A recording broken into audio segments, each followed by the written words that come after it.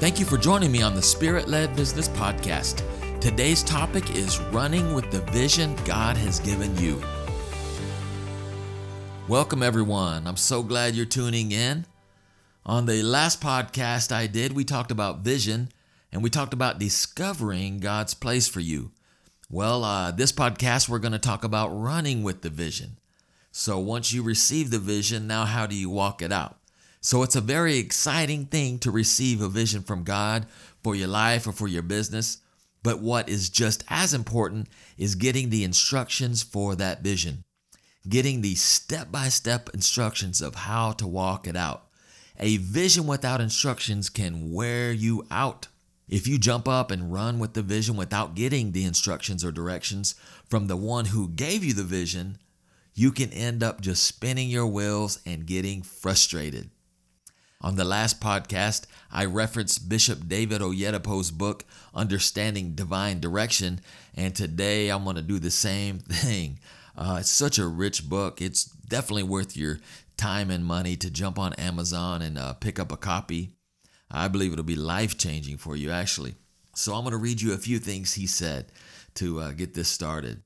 So Bishop David Oyedepo said, God has a master plan for each one of us, but it is our responsibility to get the details of the plan from heaven at every stage that you get to.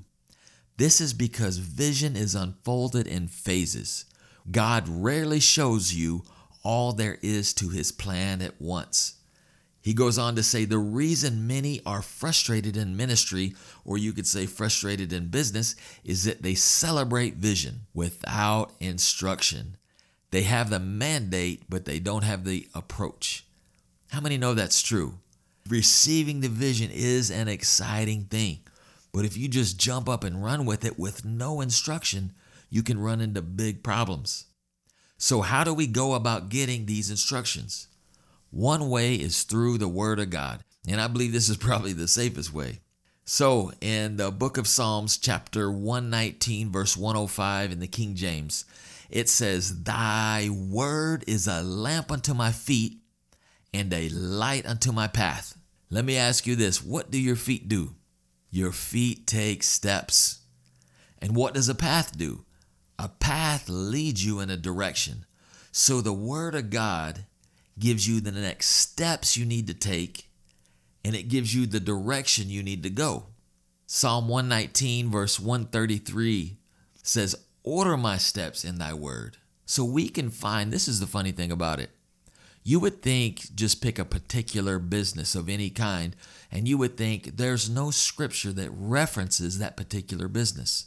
But when you sit down and dig into the Word of God, you will receive instructions that are specific, that are very specific to your business. Because the Bible isn't some dead scroll. The Bible is the living Word of God.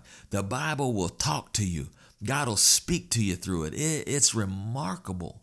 It's remarkable how clearly God can speak to you here in 2020 about the things that are going on in 2020, about your business in 2020. So let's look at this. Isaiah 48:17 says, Thus says the Lord, your Redeemer, the Holy One of Israel, I am the Lord your God, who teaches you to profit, who leads you in the way that you should go. Did you hear that? Who's the one who teaches us to profit? It's him. And how does he do it? He does it through his word. So in Bishop Oyedepo's book, he had a prayer. So I want us to say this prayer together. So if you'll repeat after me, say, Lord, as I go through your word from today, open my eyes to locate direction at all times. Help me to encounter light in my own calling or in my own business so that I will know what steps to take.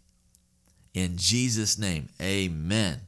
So let's have a look at another way that we get instructions for the vision that God has given us. And that is through the voice of the Spirit, the voice of the Holy Spirit.